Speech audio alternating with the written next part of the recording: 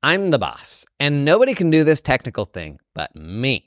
That's what you sound like when you don't make a process for quality assurance. You're the Wizard of Oz that has to do it all itself, and that is where output goes to die. And this might be you. You might be the big brain technical person in your firm. It might be your review function kind of more in general. Like, we rely too much on this sort of built-in expertise or experience that this sort of review level holds within accounting firms, rather than building processes and standardizing that quality assurance process so that you can pull more people in on it, so that you aren't limited by like your peak technical people and their bandwidth. It's a thing. We can do it. I love challenging assumptions. Today we are challenging the assumption that an admin can't help with technical review.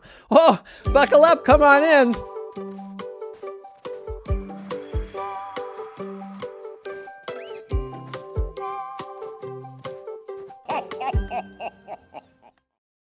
Okay, so most scarce resource in accountingdom, the very experienced, very technical people that got to do the biggest brain, signing off on the output, making sure that everything is correct, right? Those people are a dime a dozen. Oftentimes in small firms, when you start a firm from scratch, you are that person. And the notion of ever not being that person and outgrowing that, the notion of delegating final sign-off, for many people, that's unthinkable. We talked about that in the Patrick Dichter episode where he's a non-accountant that acquired accounting firms. And so he's not doing the technical sign-offs himself. He's built a process for how that happens. So for many of us, that is unconscionable. The notion of building a process around quality assurance and doing anything besides just kind of trusting the mystique and the experience and wisdom of your technical people. But buddy, it can be done. In fact, I would argue there is no greater hallmark of a great, really beyond accounting firm, service business, definitely professional services.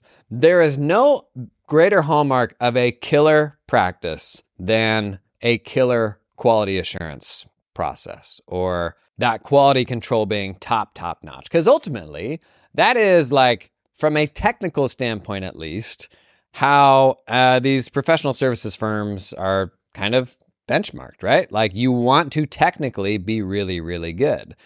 Now, that's oftentimes a completely separate debate and completely separate yardstick than, is this a good business? And am I making money? And do I have flexibility and all of that?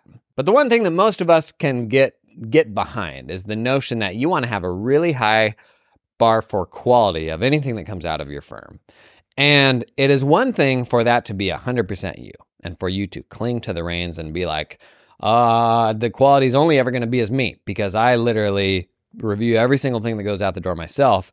It's another thing to scale that, for sure. But even if you're a solo practitioner, to augment your process with a virtual assistant, with standardization, with tech that can actually knock out a lot of what we consider quality assurance in an automated way. So I honestly think, like, besides the notion of, running the accounting firm as a business and the various ways that you can do that, when I look at firms, if there's one like bit of IP or like something that is specific to the firm, I would say the single greatest thing you could take pride in is that quality assurance process and what it looks like.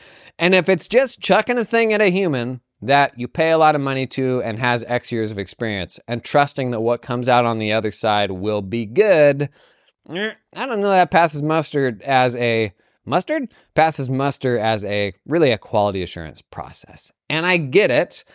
How in the world do you proceduralize something as big and complex and abstract as, reviewing a tax return or a month-end close or something like that? How could you ever standardize that? And this is just the assumption that I want to challenge today and push back on. And I don't know that there is a 100% solution to this. I know that there isn't. But what I would argue is a partial solution is better than no solution. And I'll give you an example and of like kind of the really positive benefits of starting to lean into this and pull more people into technical review.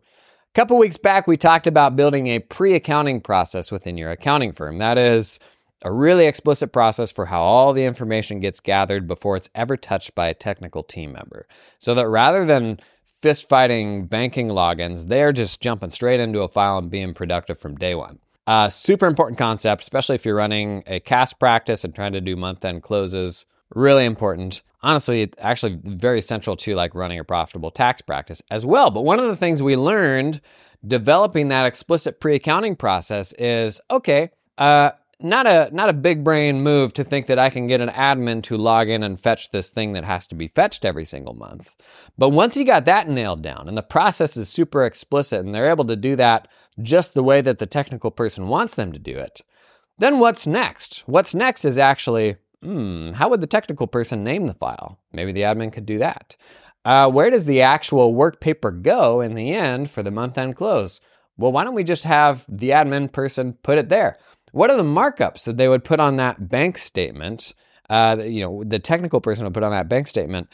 Maybe the admin person could do that. And you find as you start like pulling admin and quote-unquote non-technical people into the process more and more, you can actually keep pushing the envelope of how much stuff they can do for you. And spoiler alert, that stuff is all really helpful. Yes, they are genuinely chipping away at technical work for you. But those people also, in a really like quicker than you would expect, actually start looking a little more like technical people. And before you know it, you've got non-accountants making huge technical contributions for you. So let's challenge this assumption. The notion that you need super high-level people to handle the entirety of your review process. 6 ideas to push back on this assumption. 1, and this is the most obvious one, define the process. What is the process? And this is hard. How do I define 100% of all the things that I do when what I do is the product of decades of this and that, right? Here's the thing to accept with this quote-unquote process. It won't be perfect like you are. And let's just acknowledge that we all think that we are perfect. We make mistakes, yes. But your notion of someone else doing it perfectly isn't actually this like absolute bar of perfection. It's actually, would they do what you would do? And it's funny as we're wading into like AI and language models and what they will, return back to us. Oftentimes it's actually not so much is it correct, it's what they're giving me back, what I would expect and what I would do. And we're really grappling with AI in many of the same ways that we grapple with staff and making hires and training them. When you expect them to do something and then it comes back to you in a way that you didn't anticipate and you realize, oh yeah, I guess I actually didn't really tell them X, Y, or Z. I didn't instruct them on any of this stuff. And I think we give a little more grace to humans right now than we maybe do to AI when we don't provide those instructions. And so without instructions, somebody's not going to do it just like you. And there probably is no 100% replacement for that big brained experience eyeball on the project. In fact, I'll say right now there isn't. Like nobody's going to handle 100% of that. But you know what's better than 0% of that? 1% of that, 2% of that, 50% of that, 80% of that? We can take some big old chunks out of the process.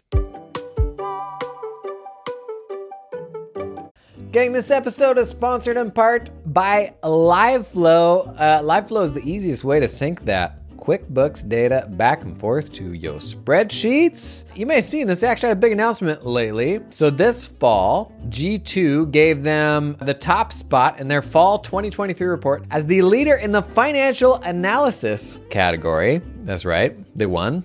Number 1. Nice work. If you've been around my channels for a while, you've seen LiveFlow. Kindly, they have sponsored quite a bit of stuff. And I'm not saying I'm taking credit for it, but that was probably why. If you're not familiar with LiveFlow, super easy way to sync that stuff, sync your QuickBooks data back and forth with Google Sheets. They got a whole pile of templates too to make the process of building that stuff for the first time as easy as possible for you. Stuff for managing cash, AP, KPIs, like everything you can imagine. Sync that data into your existing sheets to make them smarter, get it to auto sync or build your like custom new sheets that talk with QuickBooks totally from scratch. Pretty cool tool. Check that one out at liveflow.io. This episode is sponsored in part by the lovely folks at Copilot who know that the way that we present ourselves online is truly a reflection of our essence as super cool, modern, forward-looking accountants. And I can tell you, most of the tools that we use and the ways that, for example, tax software vendors want us to present ourselves to our clients, it is nothing remotely cool, nothing remotely modern. And this is where Copilot comes in. It is everything you need from a client portal all in one place. Soup's modern, super impressive. They got a lot of cool little things like, what if your client doesn't want to message you in the portal? Well, you send them a message in the portal, client's gonna get an email. They can literally just reply to that email and that message will come back up, show up in the portal just from them sending an email. And they're not gonna tell you what that ought to look like. Like the name of the game here at Copilot is customization. The notion that you can actually customize what your clients see. All the little nav options on the left, fully customizable. What shows up on the right? They got some cool built-in stuff, but you can also extend it with external like third-party things like Airtable or Notion. Embed the stuff that you want to directly into there. Even on a client-by-client or client group basis, you can change what people see. Because your needs today, buddy, listen, they may not be the same as your needs tomorrow. Now, do you want to be locked into a super rigid system that isn't going to adapt and nicely fit around the contours of your accounting firm? No, we want flexibility, right? Is that too much to ask for? If you're into that kind of thing, check out the link to Copilot in the show notes. I first encountered this basically in the wild maybe a decade ago when I was doing some work with a larger firm. And I grew up in very small firm universe where you basically had a prepare, you had a reviewer, and then you had the partner review, which wasn't really a review. They just signed it when it went out the door. And I was doing some work with a larger firm and they had prep, they had detail review, they had technical review, and then they had the partner review. And I was like, you guys are knuckleheads. That seems like an astronomical amount of effort. Why would the reviewer not just do all of that? Or in fact, why would the partner just not handle all three of those steps of review themselves and then send it out? And the reality is, like the higher up the food chain and technical expertise you get, the more scarce those people's time are. And so the thinking was this initial detail review can carve as much stuff off the plate of the reviewer as possible so that the actual technical review is only really them like looking at that project with the essence of the decades of experience they have and all these things and the things that are to capture the things that are really hard to capture in a standardized process. Looking at number in box and comparing to number in computer box, that's not hard. That's not a technical thing, right? Anybody can do that. And so the goal is, how far can we push that envelope to whittle away at the perceived big brain technical tasks to save time from our most scarce people? And the starting point is to define the process. And I think in most small firms, you don't have a defined quality assurance process, in my experience, because everybody does it different and because it's really hard to get consensus on a way to do it. And you will find, if you're running a team, that it's a lot like delivering a service to clients without any sort of expectation. If you don't define the expectation, they will all kind of bring their own, like project on the process, like the things that they want from it. And it's all going to look a little bit different for everybody. And if you ever put your foot down and you say, this is the way that we're doing it for everybody, your clients are going to be like, oh, come on, man, that doesn't work for me because of this and that and this and that. And if you've ever tried to build an explicit review process within a firm, this is exactly what happens in a team. You say, this is exactly the way that we're going to do it. And then 20 people are like, well, this doesn't work for me because of this, and this doesn't capture that. And it's like a lack of process means that you end up having all these people doing things in wildly different ways, and it's really hard to get them on the same page. As opposed to the day that staff person comes in the door, you say, this is how we do this, and this is the process that you will follow. And that's just how it is. Like, this is what our firm is based on. Doesn't mean this process won't continue to evolve and improve, but this is how the stuff gets done. And then you have everybody working in the same direction. Just the same as if you bring a client in the door, the best thing you can do is say, here is how we do this work, and here is what you should expect. And then they're like, okay, cool. That's a whole lot easier than 3 years down the road being like, hard left turn, we're actually going to do it this way. And quality assurance is too important of a thing for you to not be opinionated about. If you are a decision maker, an owner of this practice, genuinely everything that goes out the door is impacted by your quality assurance process. Like, this needs to be a thing that you have pride in and that you take control in. If you run a team, there's going to be a lot of voices in like, what is the right way to do this? Quality assurance, more than just about anything else, is something that you need to be really opinionated on because it is so core to the quality of the work that goes out the door, And that is something that, like, as a practitioner, like, we ought to have a lot of pride in. Another example of where you're going to see this in the wild in change management is accountants, like, fundamentally won't trust the work of other accountants. And where you may have seen this in the wild is like, hey, we found this great OCR solution. It'll pull in and do like this part of the process. And then you pull actual human beings in and they will just go back in and they will verify and like basically redo the entire thing from scratch each time. So you're like, well, what was the point of like this technology if nobody will trust the output and they'll just redo all the work? This is the downside of everybody having their own process. Because if you have a 100-step process that is explicit and you say, we're going to plug in this technology and it's going to handle these 20 things, you have to know that it actually does that stuff correctly. But then when everybody's agreed that here are the 100 steps of the process and we just knocked out this 20, they don't have to hop in and redo the same 20. When everybody's doing their own process and everybody's doing it differently, and admittedly, nobody wants to be the goat that like gets the thing wrong. So they're all doing it from a place of like, I want to ensure the output is correct, but you end up with a tremendous amount of wasted time because you're duplicating efforts. As opposed to, here's an explicit set of steps. We're all going to agree to this. Anytime we plug tech in, like it's got to knock out some of these steps, at least at one of the review levels. It doesn't mean it still won't get like over the top reviewed in the end. But if you've ever tried to like work through change management at an accounting firm, you've probably experienced that, the whole notion of people not trusting the output of something and redoing that work. The solution is having a process.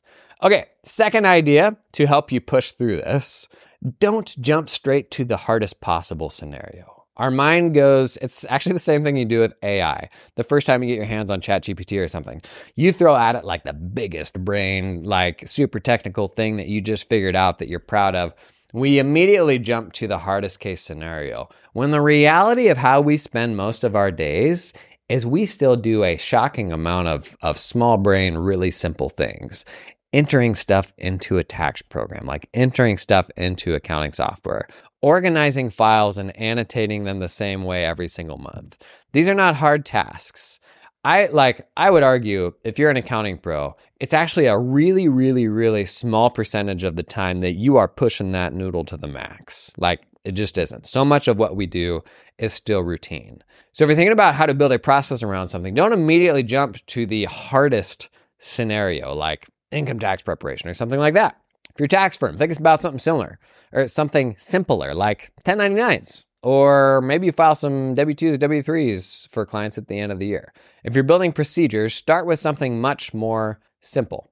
If you're an accounting practice, do a month-end close, think about how you could build a procedure for reviewing part of the balance sheet, or reviewing the P&L, or reviewing, payroll expense and the payroll liabilities on the balance sheet or something like that. Like start with something that is not somebody blessing the entire project, but like what is a part of that project that you can start whittling away at. And the low-hanging fruit here is the stuff that is more detail-oriented than it is like technical in nature. So in my practice, we had very detailed SOPs for how the files needed to be structured in a month-end close file and the way that those files need to be named, and what was good supporting documentation, what was not good supporting documentation, the way that the specific files needed to be annotated to highlight the stuff that you need or run a calculation or something like that.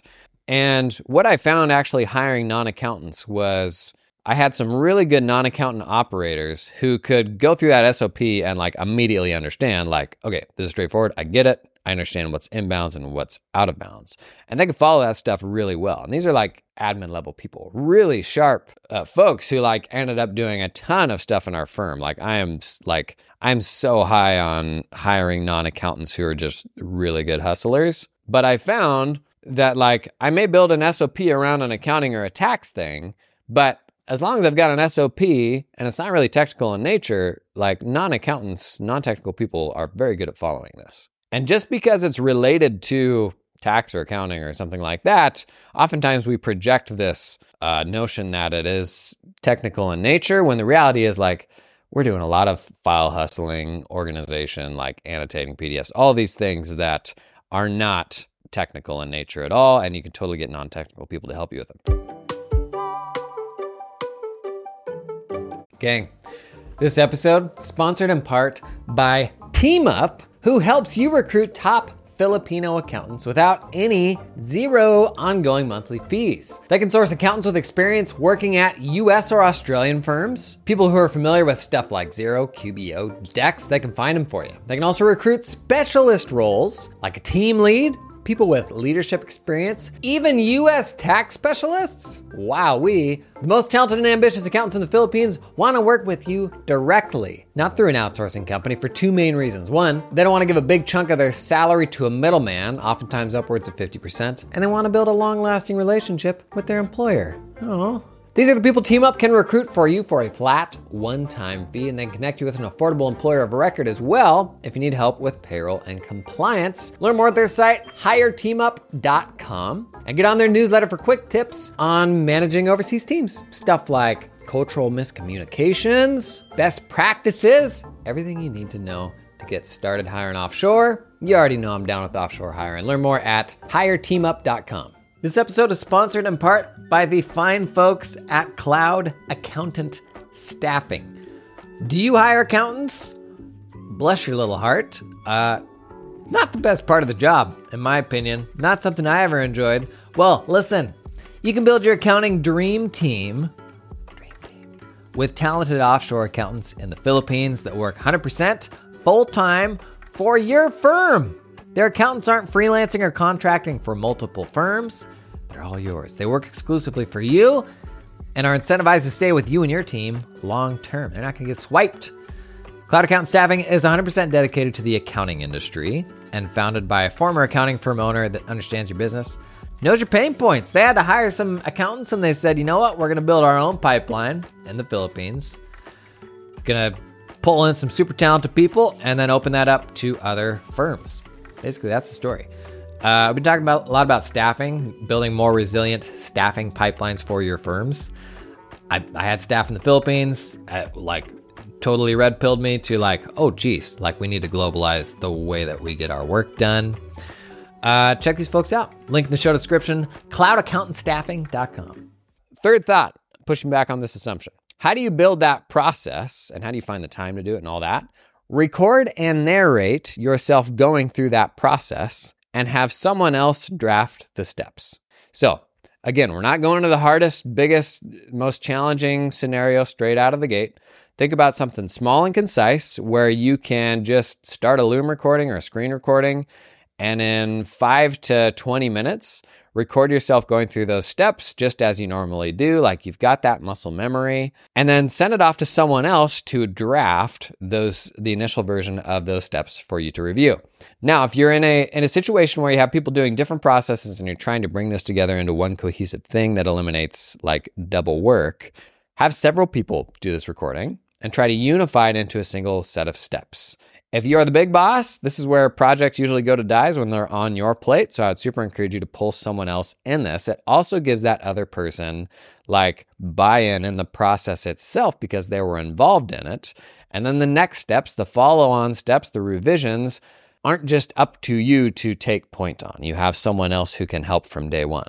Now, when they put this together, you're still going to need to review it. There's going to be stuff that you forget, nuance that you missed. But this is a whole lot better than nothing, and this is the point. And so if you start with something reasonably sized that's not astronomically complex, going back to the pre-accounting example, you will find there's a lot of stuff that people can help with that is not fundamentally technical in nature. Number 4, when you have that process, start thinking about how you can augment that process with quality assurance tech. A growing number of tools out there who will connect to an accounting ledger and automate aspects of quality assurance. And while none of them are today quite as good as somebody that's really experienced and has done this stuff a lot, the really nice thing about quality assurance tech is you can literally just plug it straight into a ledger and you at least know that all the files are done up to X standard. And X standard may not be the same as Y standard, which is you going through every single file, but it introduces kind of an interesting bit of nuance around how you do technical reviews. So for example, if you're an accounting practice that does monthly closes, we hold ourselves to an extremely high standard where at any given point in time at the drop of a hat, you have to have something that is like totally perfect and can go off to a banker or whatever, when the reality is bankers have absolutely no idea what they're looking at, and it probably doesn't make a lick of difference. But if you look at like audits, interim financial statements, that is quarterly financial statements, are not completed at the same standard as annual financial statements. And this is something to consider within our firms. The notion that there's probably a bit of a balancing act here of like, what is the level of effort you go to for every single period? And that will sound like sacrilege to some, but all of this thinking is getting you more into the weeds technical about what does my actual quality assurance process look like. So let's go back to the example of, say it's 100 steps. And the 100th step is just like the big brain coming through and being like, does this seem right? Is there anything that we've missed? Well, if a quality assurance tool will knock out the first 20 steps for me, awesome. We just saved some human time, right? And we can, at the snap of our fingers, know that that's like brought all of our clients up to this standard. Now, maybe an admin can knock out 50 steps, and so you've got 30 to go. Well, every single month, are we going to do the 100-step version of the close? Are we going to do the 20-step version of the close? Or are we going to do the 50-step version of the close? Maybe you're only comfortable doing the 100-step version of the close every single month. That's fine. But where we're at today is a fundamentally better place than that big brain technical person doing all 100 steps, right? So number 4 here, interesting to think about and be plugged into what QA tech will do for you today, because if it can wipe out those steps at scale, like that's a huge time saver for you. Number 5 idea, keep pushing the envelope of what admin folks can do. So there's going to be a version of this that you start with, but over time it will progress. And the more you can actually involve the people in the process that actually do this and offering feedback, the better, because they will find as they talk with the technical people, oh, I learned the technical person always goes and does this. Like, that's really easy for me to just do this one more step. And over time, like the more you can push that envelope, the more you pull non-technical people into those technical steps. So build some sort of feedback loop into the process so that you can keep refining those steps, maybe building on those steps, but then challenging, is this truly a technical thing? Or is it something that an admin person can do as well? 6th and last idea for how to push back on this stuff, centralize your review notes. Centralize the notes that go to the person who prepares it for corrections, because this is really, really valuable data. I mean, this is like, I don't like analogies because they take away from first principles thinking, but spare me this analogy. Toyota's making a whole bunch of cars. If Toyota pumps out a bunch of cars that all have the same issue, like they want to know that, right?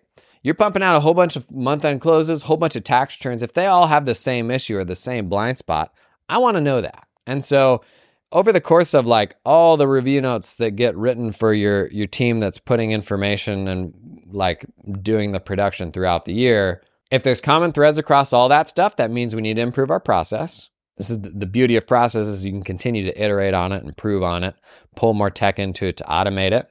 But if we don't capture all that stuff in one place, we don't actually have a meaningful database of what's needed. Now, on the personal level, this is also a really helpful resource for guiding like personal development for your team. But the big thing to look out for like is trends across all of these reviews. Is there something we're very obviously missing when it comes to this part of our process? If so, it ought to show up in those technical reviews, right? And that is where you or your biggest brain people doing that last step kind of over the top, does everything look right here? This is where that essence is codified. And this is a hard thing for us to do. Like, we are not engineers. Like, we honestly, the way our brains work, like it is on pattern recognition, where it's like, oh man, I saw this thing once 7 years ago, my client got hosed. And just because of that, I see that now. And like having that feedback loop and a process to build on rather than nothing to build on is how we codify that expertise into something that becomes an asset for your firm. It becomes genuine IP rather than all of your IP just being tied to humans who come and go. And so when you hire that human that's going to be gone in 3 years and they make a bunch of meaningful contributions for you, this is a great way to capture the essence and like the experience of that person into something that is sticky, that stays with your firm and is an asset forever. Now, This is a fairly deep dive, like a lot of nuance here, but still a lot of questions then on like, how do I fractionally roll out something like this just for one project? And like, what does that look like from a nuts and bolts standpoint? We have our task templates and we're like, how do I set this up in my practice management system? There's a whole layer of depth past this to working through that. But I can say it's absolutely worth working through that either yourself or with your team, because this is such a valuable component of building a practice that's not overly reliant upon your most technical people. If you got those really fiddly, nuanced questions, pop them in the comments. If you're listening on the podcast, click through the link to the video, drop a YouTube comment. We can go a little deeper in the Q&A that we'll do on Friday. That is what this podcast is all about. It's getting deep and getting nuanced. We've all got enough like high-level content from our vendors and on social media and all that stuff. This is where we get nerdy. So not afraid to do that. If you want to go deeper on anything specific, just drop a comment. We'll do that on Friday. That's all I got today. Thanks for coming and hanging. I'll see you in the next one.